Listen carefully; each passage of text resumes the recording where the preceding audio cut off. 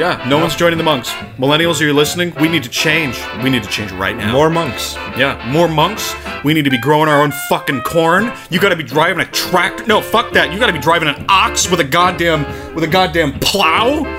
Yeah, y'all gotta become plowmen. Dig your own Plow the dugouts. fields, not Plow each the other. Fields, not each other. For fuck's sake.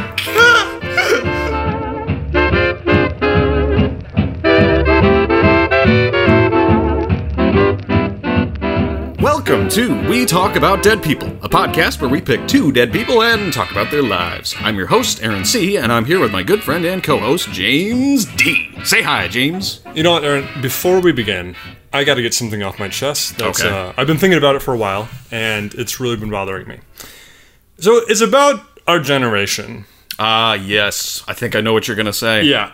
So the millennials, The millennials. Generation X or whatever, Generation Fuckface. Let me so get, bad. They fucking suck. Okay. Let me give Tell you me why. some history, all right? Okay. What were we doing in the 40s? America. What were Americans doing in the 40s? We were fighting a world war. We were kicking Axis butt. The Yes. Axis of evil. We were just annihilating them.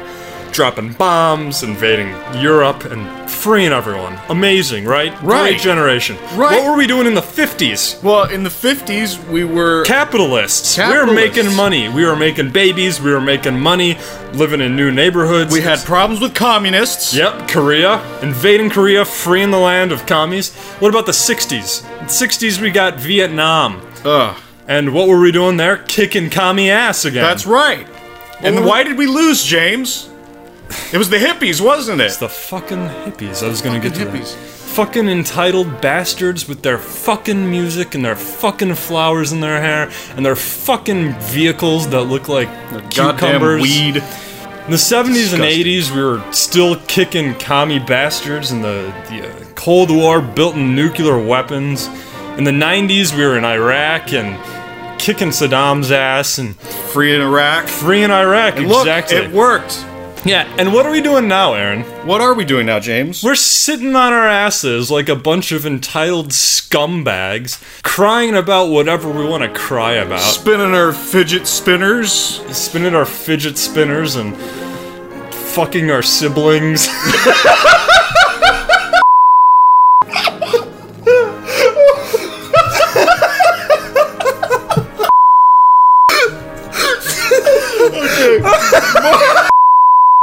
So nowadays, we're just sitting on our asses, right? We are! We're worried about our safe spaces, our special fucking snowflake status. Yeah, I'm telling you, we've got men and women going in the same bathroom together. Jesus Christ. It's crazy out there, man. I know. Yeah, just America to wake up. We need to come back, America. Yeah. I'm telling you right now, this millennial generation is fucked. We need to kick more commie ass. We don't know how to work anymore. You know, we're all just lazy. We want to sit on our smartphones and we don't do real work. What happened to real men anyway? Look at this picture of these motherfuckers eating lunch on top of the goddamn Eiffel Tower they're building in New York fucking City, you assholes. They don't even have any safety things on. Look at this forward I got from my grandma. You know, back in the day, a loaf of bread didn't even cost a penny, and nowadays it's like $300 for a fucking loaf of bread,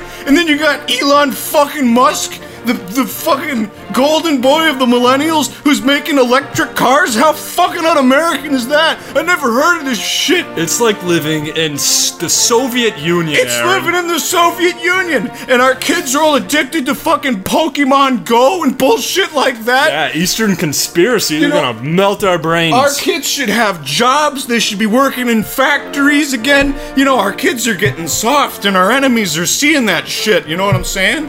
We need more war. Yeah, we need more war. And you know what? The internet needs to go away. Because it's just a cesspool of pornography and gay cocaine hookers. You know what, James? I just want to say as a millennial, Yeah? I am so sorry I bought a hoverboard. I am so sorry that I went and watched another Transformers movie. I am so sorry that You know what boys your age were doing 40 years ago? What were they doing? Landing on the fucking moon. Yeah, and what are we doing now? We can't even get a rocket off a fucking launch pad. We haven't even been to Mars yet. What the fuck is that? Anyway, millennials suck. And this is coming from a pair of millennials. So there you go. There you go, America.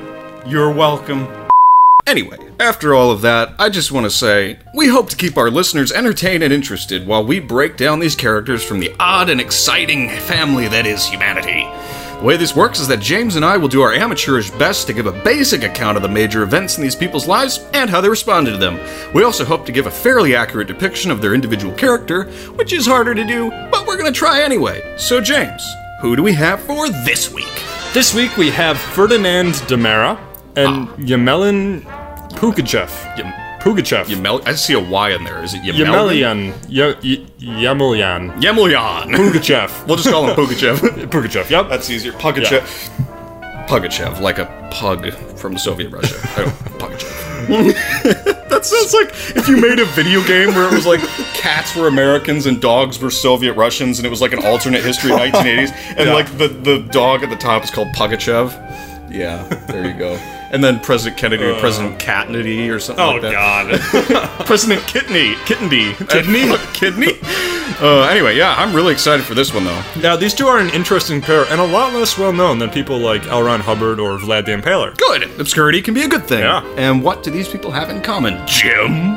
Well, they are both imposters! Awesome! Well, shall we hit the elevator and then hit the history lab so later on I can hit the club and then hit the floor? You dance? Nope, I just black out.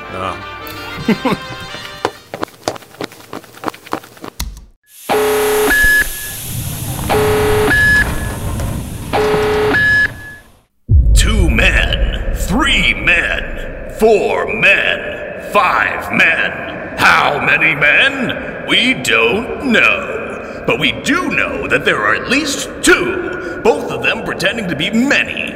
Who are they? Ferdinand Waldo Demara and Yemelyan Pugachev, 2 of the world's greatest imposters. Watch as they fool their fellow man into thinking they are who they are not. Will they be caught? Only time will tell. Well, it's not clean down here anymore. Yeah, sorry about that. Pickles and I had a party. What? And you didn't invite me? Well, you quit drinking and we were doing drinking games. Fuck, I never should have stopped drinking. Sorry. Could have at least gotten stoned or something. We don't have any weed. Is that what Pickles told you? Yeah. Jim, you damn fool, he's always got weed. He does? Yeah, he's a fucking junkie. Anyway, computer, bring up Ferdinand Demara and Yemelyan Pugachev. Now, Aaron, what was Ferdinand Demara best known for? Pretending to be a surgeon. Oh, shit. Yeah, but here's what he looks like. Okay. He looks fat and happy, like an Italian guy named Paulie opened an Italian restaurant and ran a bakery next door. He's always pictured with a big smile and most of the time a giant cigar. Genuinely looks like a happy dude, except for the pictures where he's in prison. Oh. He's not too happy in prison, no sir. So, tell us, what does Yemelyan Pugachev look like? Pretending... Or rather, what? So tell us, James, what is Yemelyan Pugachev best known for? Pretending to be a Russian monarch. Monarch. Pretending to be a Russian monarch and leading the largest peasant rebellion in Russian history. Oh, goddamn! What did he look like? Well, Aaron, I have a question for you. Okay. What do you get when you combine Davy Crockett, the Prophet Moses, and all of Russia? Oh, I got this. Okay, a drunk freedom fighter who can do miracles. He can turn his dick into a bottle of vodka, and his feet are gigantic. No, actually, definitely no. You're disturbed, you know that, right? Anyways, when you combine those 3 things, you get Yemelyan Ivanovich Pugachev. Ivanovich. Yes, Ivanovich. I need to keep correcting your pronunciation. I'm like a 2nd grade teacher here. Yeah. No, it's pronounced bread, not Briad, you idiot. Alright, let me get off of my high horse here, and how about this? How about we take a fucking break? Because guess what? What? The history lab is in hell because it's hot in here. Still! Yet again. For God's sake! Alright. Get an air conditioner. We'll be back, everyone, and when we come back, we'll be talking about Ferdinand Demara's early life.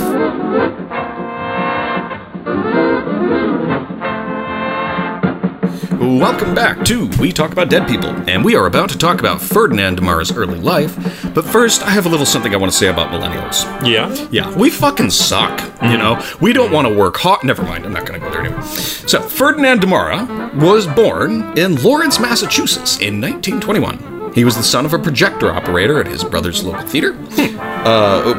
His father was at his brother's local theater, was what I'm saying. But anyway, while it might not sound like much, the Demaras were reportedly happily wealthy until the Great Depression, when the family became very poor and had to move into a slum.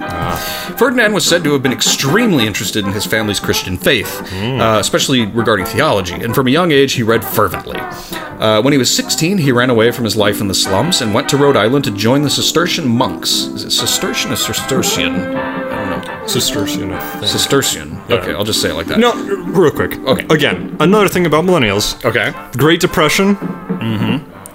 If that happened now, we'd be fucked. Yeah, Yeah. because those fuckers won't turn away from their phones. If their phones shut off, they die. It's like life Exactly. support for those motherfuckers. Yeah, no one's joining the monks now. Yeah, no one's joining the monks. Millennials, are you listening? We need to change. We need to change right now. More monks. Yeah, more monks. We need to be growing our own fucking corn. You gotta be driving a tractor. No, fuck that. You gotta be driving an ox with a goddamn plow.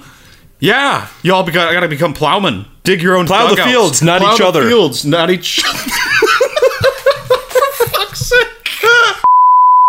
Now, the Cistercians are not kidding around with Christianity. No? No. These are a group of monks who believe in the importance of living simple lives, working manual labor as often as possible. I'm looking at you, millennials. And solitude. Oh, cool. All right. In fact, Cistercians only have 3 reasons for speaking. Oh, geez. Functional communication, like, can you hand me that shovel so I can dig a dugout or Yeah. something? Spiritual exchange with one's superior, so if you're asking somebody where a Bible verse is, or something. And spontaneous conversation only on special occasions. Yeah. So we would not qualify with any of these reasons. No. The Cistercians generally get a reputation for having to take a vow of silence because they are always so very quiet. But they don't actually take vows of silence. They just think about communication rather differently than we do. Okay.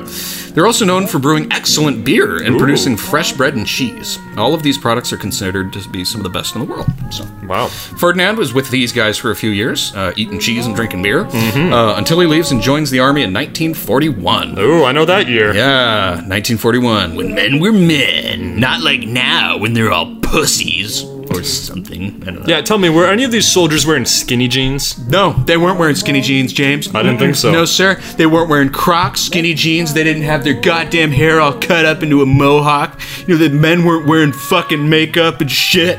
It was so much better. We had segregation. No way. But he's only in the army for 1 year before he goes AWOL. Oh, yeah. okay. The only thing he took was a comrade's name, Anthony Ignolia. So, disguised as Anthony, Ferdinand tries to join 2 more monasteries, but it doesn't work out. So he joins the Navy and trains as a hospital corpsman, or as Obama would say, corpsman. Oh, Thank you, Obama. he made many corpses. He was the corpse man. Jesus, that sounds like a great name for a hitman. Wouldn't that be badass if Obama became a hitman and called himself the Corpseman? No one would ever expect it. No, that's so awesome. I want to write a fanfic for him. The Corpseman. I would probably get sued. Anyway, so... He took our jobs, now he'll take your life.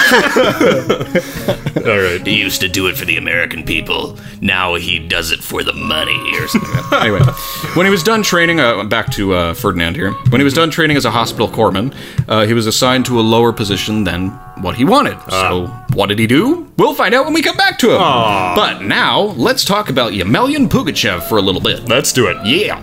So, Yemelyan, Ivanovich, I always forget that V. Pugachev was born in a Cossack settlement in the region of, Lord be with me, Zimovskaya, Russia. Zimovskaya. I don't know. He was born to Kazakh parents and was the youngest of 4 children. Now, let me stop here to give a brief definition of Kazakhs. Great. So there are kind of a million definitions of who these people were. They spanned political, ethnic, religious, and territorial lines. So they're usually described for what they did. And what they did is this: warfare and adventure. Yay. In fact, the word Kazakh comes from the Turkish word Kazak, which means free men and adventurers. Cool. So there were Cossack communities all throughout Lower Russia, Turkey, and Ukraine. They're pretty important to Russian history. They also really liked sack races. You know why? Because sack. I've forgotten how to cry. So Pugachev is born in one of these communities in 1742. He became a soldier at the age of 17 and married a nice Cossack girl a year later. Cool. He spent a lot of his early years fighting for the Russian army. He fought in the final years of the 7 Years' War, joined Russia's 1764 invasion of Poland, and in the first 2 years of the Russo-Turkish War of 1768 to 1774. During his time as a soldier, he showed himself to be an outstanding soldier and rose to the Cossack rank of Koronzhi. I think it's Koronchi. Man, you're Koronchi. Anyway, it's roughly equivalent to being a company commander, so pretty high up there. While on these various campaigns, Pugachev found that he enjoyed making great claims about himself. For example, during one siege, Pugachev told his comrades that his sword had been given to him by his godfather, Tsar Peter the Great of Russia. We've all done that. This practice of his will surely come in handy later. After all, this episode is about imposters. Well, that's great. And you know what? I want to take another break because it's hot. I want pasta now. Why? Just because of imposters. You've got the time to throw the feet away. Just make me, kiss me, tell me what shall I say? And when we dance, I read in your plan, oh, pages and ages of love and romance. They tell me Romeo was a lover too, but boy, he should have taken lessons from you. And we are back to We Talk About Dead People, and Pickles is sitting right there. Just staring at us. Just staring. Hey, Pickles. You want to say hi? No? No, he's just gonna lick himself. No. The pervert. So anyway, when we left off with Ferdinand Damara, he had just rejoined the military in the form of the Navy. And he had just finished his training in a Navy hospital, where he was assigned to a position he didn't want. So, what's a man to do? I don't know. Obviously, he faked his own death and borrowed another name. Robert Linton French, who was apparently a religious psychologist. And then he went on to teach at Gannon College in Pennsylvania. So he faked his transcripts and doctoral documents, fooling everyone into believing he was actually a PhD. It's that easy. Yeah. He was there for a little while, teaching psychology, before he started working as an orderly at a sanitarium. Oh, wow. I know. I'm a professor and also an orderly. What are you going to do? So, he's also teaching at St. Martin's College. And how he's getting his paychecks, I don't know. Maybe in cash, under the table. Who knows? At this point, though, the FBI caught him and sent him back to the Navy to be disciplined for going AWOL. Ooh. He served 18 months for his crime. Wow. Yeah. But after his release, he didn't stop. Oh, Pickles, come on. What do you want, cat? Meow. Okay. While he was, after his release, he assumed another fake identity. Of course. And studied law at night at Northeastern University. He's just trying to cover all the bases. I know, right? He then joined another monastery, the Brothers of Christian Instruction. Brothers of Christian Instruction in Maine. Okay. A Roman Catholic order, interestingly enough. He's all over the board, you'll see. But while he was carrying out this double life, he met another man named Joseph, I think it's Cyr, who was a doctor. And Damara was so impressed by Cyr's medical knowledge that he decided to consume Cyr's soul and become one with the Cyr. What? So Damara steals Cyr's identity and heads to New Brunswick, arriving at the Canadian Royal Navy Recruiting Office. Here he is enlisted as Dr. Joseph Cyr. He's got a thing for the Navy, doesn't he? Yeah, he really does want to be in the military. Just as many people. But he always wants to go AWOL on them. Huh. So anyway, he found himself on a destroyer headed for Korea to fight in the Korean War. With the Canadian Navy? With the Canadians. Oh, yeah. Wow. They were involved. Who knew? Damara's official position was trauma surgeon. Oh, God. Yeah, so now casualties are showing up on the destroyer, and he's the only trauma surgeon available. Yep, a fraudster is the only surgeon available on the war front. And he's a fake. Yeah, and he's a fake. Okay. There's a report that he studied surgical techniques day and night. Wow. And if he found himself with a patient he didn't know how to fix, he'd disappear for a while, speed read medical textbooks, return, and perform the surgery. And get this, he was really, really good at it. In one stunning event, he operated on and saved the lives of 16 wounded enemy soldiers. He ordered the Holy patients. cow. Yeah. One of them had like major chest damage or something, so he had to perform this incredible operation on this person. So Wow. he would order the patients prepped. He would go to his room to study. He would come back, and with the help of a lot of penicillin, Damara saved every single Korean life in one day. Wow. Yeah. All of Korea saved by one man. No, just those 16. So Damara was still working under the name Joseph Sear, and his exploits hit the press with incredible magnitude. So resounding were the reports of his success that the real Joseph Sear's mom read about it in her local newspaper and reported Damara to the Canadian Navy. Oh my. But get this, Damara was so believable as a doctor that the captain of Damara's destroyer didn't believe the report of Damara's fraud. Wow. Still, when he was returned to North America, he was discharged. But the Navy didn't press any charges. Yeah, imposter or not, he saved 16 lives. Right, he did a good job. And that's what they saw. So they sent him home to the U.S., and he continued assuming new identities. Well, of course he did. But this was a lot harder. Because he was a lot more famous than he had been before. He was also becoming considerably overweight, which made him more conspicuous at that time. Because, Korean food is good, I'll go with that. Being overweight was a lot more conspicuous at that time because being a bit pudgy back then was much more noticeable. We could go on another millennial rant, but let's not. Yeah, they're all pudgy. They live in their mom's basement, have their degree in women's studies or whatever. So he forged the credentials necessary to become a prison warden in Texas. But this didn't last long because an inmate had read Life magazine and recognized Damara as an imposter. Wow. So after this, Damara got on TV. He performed on a quiz show with Groucho Marx. He also acted in a film called The Hypnotic Eye, where he played a surgeon. In the 60s, he worked as a counselor in the Union Rescue Mission in LA, which is a major private Christian homeless shelter on Skid Row. This is to say it's actually the largest homeless shelter in the United States. God. Yeah. So while working there, he earned a graduate certificate from Multnomah School of the Bible. Oh, so he earned it this time. Yeah, he did. Okay, good for him. In Portland, and became a minister at a Baptist church in Gaston, Oregon. Yeah. He's kind of all over the board. No one Christianity. preaches like Gaston. No one proselytizes like Gaston. So anyway, his congregation was absolutely crazy about him. Sure. But rumors, they loved him. He was a really nice guy. But rumors about his old life abounded. He eventually had to resign, for a lot of parishioners thought it was another con. Sadly enough for him, he actually really liked working as a pastor and thought it was his calling. Yeah, he felt like that his whole life. He was joining monasteries and everything, but he had to leave this one. Because people were suspicious of him. But his past caught up with him again while he was working as a chaplain at a hospital in Orange County, and he was nearly dismissed. However, he dodged the axe by simply being an excellent and active minister. This guy can do it all. I know. So, at this hospital, no one knew much about his history, and so he could actually assume his own identity as a minister and settle in. In 1980, he delivered Steve McQueen's last rites. What? Yeah, so apparently he was really close friends with Steve McQueen. That's amazing. Yeah. So, Wow, that guy. Yeah. So enough about him. Tell us about Yemelyan Pugachev's adult life. All right, so when we last left Pugachev, he was rushing around fighting for the Russians. They rush in, they rush out. What are you gonna do? I don't know. It's gonna make a... Get sick? Yeah. Yeah, so Pugachev gets sick. So sick that he requested to leave the army and return home. But his superior officers begged him to stay, but Pugachev refused. He then deserted because they wouldn't let him leave. Yeah. Which, a word of caution for our listeners, don't ever desert the Russian army. It's just a bad idea. Yep, bad idea. Don't desert them. So Pugachev is fleeing the Russian army as a deserter now. He joined a group of fleeing Cossacks who were also fed up and done with the Russian wars.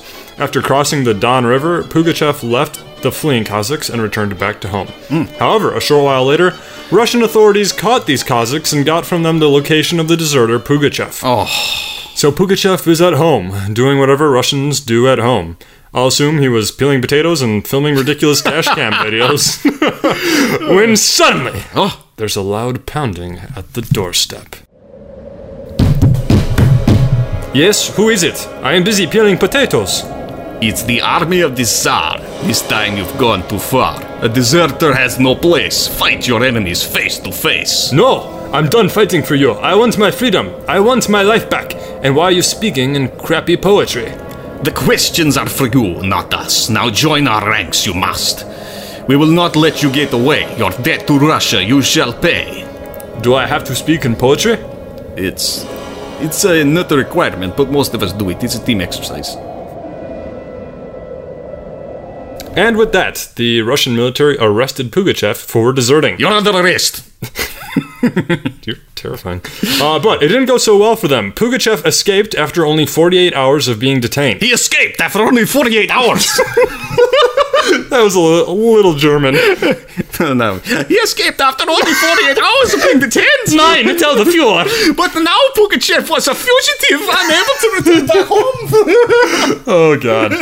Yes, so Pugachev was a fugitive, unable to return back home. So for the next 3 years, he traveled the wastes of Russia. For the next 3 years, he traveled the wastes of Russia.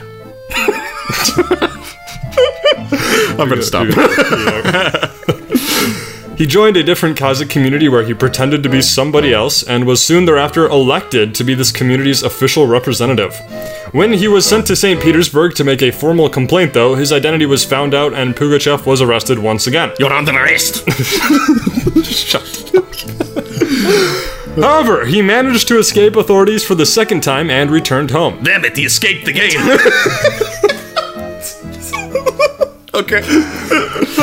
But then he was caught and arrested for a third time. You're under arrest. While imprisoned, he managed to convince a guard to release him. Okay, I'll open door. Which the guard did. So Pugachev escaped and fled to Poland, where he stayed for a few months. During this time, Pugachev encountered a group of people known as the Old Believers. Nice. The Old Believers were followers of the ancient Russian Orthodox Church before it underwent reforms in the 17th century. They were also not too fond of the Russian monarchy. It appears this group had a profound influence on Pugachev. Around this time, he also heard that most of the Cossacks had tried to rebel against the Russian monarchy, but had been crushed. Seeing the plight of the Cossacks and the Old Believers, Pugachev decided to return to Russia to see if he could help these various peoples. Okay. So, Pugachev returned to Russia, where he was soon arrested once again and sent to Siberia. You're under arrest. Send him to Siberia. However, along the way, he escaped yet again. What a badass. He's a badass. He escaped again. He fled to the land... We can't do another Russian episode ever. No. So, Pugachev fled to the land east of the Volga and here began to gather some supporters. He promised that if people supported him, he would stop serfdom for the peasants. Great. Which was apparently still around in Russia. Oh, wow. Okay. He would give the Cossacks more political autonomy, and he would reinstate the Old Believers' way of orthodoxy. Oh, okay. Oh, and he also claimed to be Tsar Peter III. Yes. No. Peter III was Tsar of Russia for like 9 months in 1762 before he was dethroned and imprisoned by his own wife, Catherine II of Russia, or Catherine the Great. Oh, poor Peter. Yeah, the marital issues, I guess. Peter then died in prison. God. Most think he was assassinated by orders of his wife, Catherine, while others believe it may have been suicide. Wow. Either way, everybody believed Peter III to be dead and gone. But Pugachev bore a striking resemblance to Peter III and also rather enjoyed roleplay. Like me. Hit me up, ladies. Again, So, I can't. Pugachev? So Pugachev claimed that he was Peter III who had escaped from prison and gathered his supporters to lead a rebellion. A rebellion, or if it were 2017, the Resistance. Star Wars, why did you change it to Resistance? I don't know. Disney's gonna sue us. Never mind. What followed was the largest peasant rebellion in Russian history, usually called Pugachev's Rebellion. Wow. Because it was his. Thousands of people joined Pugachev's rebellion, and he was able to conquer much of Russia, defeat several Russian armies, and sack several important cities as well. During the rebellion, though, Pugachev ordered that his troops not harm any peasants or innocents. Wow. Only the Russian loyalists and soldiers were harmed. One example of this was during the Battle of Kazan, in which all the inhabitants of the city were carefully escorted by the rebels to safety. Because of actions like this, Pugachev is often seen as a kind of Robin Hood figure. A fake Robin Hood. Yeah. For some time, Catherine the Great of Russia failed to take this rebellion seriously. Rebellions were fairly common in Russia, and they were also almost crushed. But almost all. God damn. They were almost always crushed easily. However, with more and more noble families fleeing to Moscow, Catherine eventually realized that Pugachev had to be stopped. She sent General Peter Panin, Not Panini. and not Peter Pan, to deal with the rebels. However, Panin's army was ill-trained, ill-equipped, ill-paid, ill-disciplined, and ill-supplied. And ill. Basically, they're a normal Russian army. They're going to be sued by the Russian army. Yep. On the contrary, Pugachev's rebel army actually had cannons, tons of rifles, thousands of angry Cossack warriors, and the support of the people. Wow. Unsurprisingly, Panin's army was unable to defeat Pugachev, and the rebellion continued. But all this time, he's pretending he is Tsar Peter III. Wow. Well, that's pretty impressive that he was able to get that far, honestly. Oh, Yeah. Well, hey, let's go back to Ferdinand Damara and see what he's doing. let's do it. Yeah. So we left Ferdinand. He was working in a hospital in Orange County as a chaplain. Okay. Here he would remain until his death. Oh. In 1980, Wow. he had to stop working because his health was so bad. Oh. But the hospital owners allowed him to live there until he died in 1982. Oh, jeez. He had diabetes. Bad. Ooh. Both of his legs had to be removed, but he died during the surgery. Oh, God. I know. So abrupt. I know, but hey, he died doing what he loved. And he helped a lot of people, I guess. He so. did. He did help a lot of people. I mean, really, as a fraudster, what did he do? He saved lives. He saved lives. You know, I mean, I guess that's the best kind of fraudster, I suppose. I guess. So yeah, well, with that short aside, we should return to Yemelyan Pugachev. Yep. So for back in Pugachev's world, the world of Russia. So for a few good, I can't. So for a good few months, Pugachev, pretending to be Tsar Peter III, and his rebel forces won victory over the Russian army again and again. Wow. Feeling the angry breath of rebellion down her back, Catherine sent General Michelson with another Russian army to deal with this rebel scum. Michelson did much better and crushed Pugachev's rebellion. Oh. About 10,000 rebels were slaughtered, but Pugachev managed to escape. However, the next month, some of Pugachev's own Cossacks betrayed him and handed him over to the Russian army. Damn it, Cossacks. Yeah, you're doing so well. Pugachev was paraded throughout Moscow in a Russian cage. I can't read, I can't write. That's supposed to be an iron cage, not a Russian Why would you say a cage. Russian? I was going to ask, what the fuck is a Russian cage? Is that like some torture device or some shit? It's an iron cage. Well, it was a Russian cage, but it was also an iron Russian cage. We're also not reading from a script. No, we're not reading from a script. This is all our knowledge. Yeah, we know this shit so well. So he was paraded throughout Moscow and in iron cage, and shown to the people that he was not actually Peter III back from escaping prison. Oh. On January 21st, 1775, Yemelyan Pugachev was beheaded publicly in Moscow. Damn. His body was then drawn and quartered. Oh. Unfortunately, the rebellion greatly shook Catherine and her government. She had planned to carry out certain reforms that would help the lower classes of Russia. However, after seeing how quickly they were to join Pugachev's rebellion, she decided to keep them in serfdom. Oh, come on. However, Pugachev is still often seen as a Russian hero, and there are a number of towns and streets in Russia named after him. Well, I guess at least that. So, again, like, he cared for the lower classes, cared for the poor and the peasants and Wow. old priests. So we've got two imposters who really weren't that bad. No, they were fine, I guess. They were okay. I mean, it depends on how you see the Russian revolt, whether that's good or not. But, Well, that's true. if you see it as good, okay, he's a good guy. If you see it as bad, he's pretty bad. He claimed to be a Tsar. And, When is Russia not rebelling, though?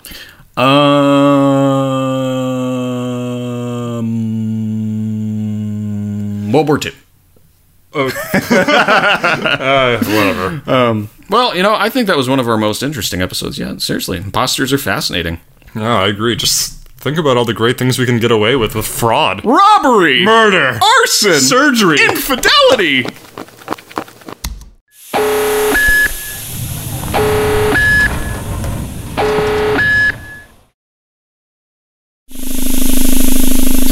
Ah, God. If only I'd have thought to pose as a jockey, I could be riding horses all day. You're way too big for that. You calling me fat? No, but if I was, it would be just what you deserve. You called me fat all the way through high school. No, I didn't. Allow me to remind you. Ha ha! James is fat! No, I'm not. I'm just big boned. You're just a big boner? Is that what you said, James? No, that's not what I... Hey everyone! James is a big boner! No! Big boner! Big boner! No! Big boner! And that's how I got the nickname Big Boner. Oh, and that's a bad thing? Yes, it's a bad thing. Dude, with a nickname like that, you should be thanking me. Go fuck yourself. You go fuck yourself, you big boner. Well, it may be a short episode, James, but, you know, we are short men. And we are millennials. We are lazy millennials. fucks. We're so lazy. Yeah. But hey, you know, we worked our asses off for the last one, you know. L. Ron Hubbard was extensive. So long. He was not a short man. No. And definitely not a millennial, you know? He fought in World War II. Greatest generation. Not a millennial. That's true. Yeah, better times, man. Better times. But I think it's time to bring the show to an end for today. Feel free to send all your hate mail to wetalkaboutdeadpeoplepodcast@gmail.com. We will read all of it and nod along. If you hate us, you're probably right. If you like us, though, please consider funding the show by becoming a patron on patreon.com. That's patreon.com/wetalkaboutdeadpeople. Even as little as $1. As much as it costs to buy your snotty kid that chocolate bar at the checkout helps tremendously. With all that being said, we'll close out and let the sweet sounds of nature play you out. Close your eyes. Come with me into a lighter world where you are uprooted from your daily life. Feel your eyes close over top of your eyeballs. Feel the emptiness in your eye sockets. Feel the emptiness in your ear canal. Meditate on the emptiness inside your head, surrounding your brain. Now, come with me. Listen to the sound of your footsteps as you walk through the woods. Listen closely to the sound of your breathing, lunch digesting in your stomach, the blood rushing through your veins. Alas, look, there is a deer on the horizon. Do you see its eyes too? Can you feel the hollowness inside of its skull? It is stupider than you. Which means that the abyss is greater within this dumb creature. Look, beyond. Do you see the five-legged elephant? Do you smell its awful stench? Focus with me on the sounds that it makes as it bathes its own back with a brush made of horsehair. Listen to its graceful call for a mate, as we all listen to a graceful call for our mate. Listen again closely as the elephant calls for its helpmeet. Now focus with me beyond to the sparrows far beyond the horizon, and think to yourself how small their brains must be to fit their tiny, tiny bodies. Think with me, also, how empty their heads must be, the void therein on which you could meditate for several lifetimes. Feel with me the tingling in your feet as you walk over top a carpet of stinging jellyfish. Swim with me in the depths of the void. Let go of all your feelings. Now listen closely as your heart beats ever slower as you sink deeper into... What the fuck, Aaron? What? We're done with the podcast. This episode was over a long time ago. Well, look, I want to Just... Our listeners need to be brought to a meditative You're not state. allowed down here alone. You know that. Hey! We set ground rules, goddammit. But, James, come on. We're so close to complete relaxation. Nope, we're ending the episode right You here. are feeling your spirit relax fully. You sink further into the abyss. No. And- Come on.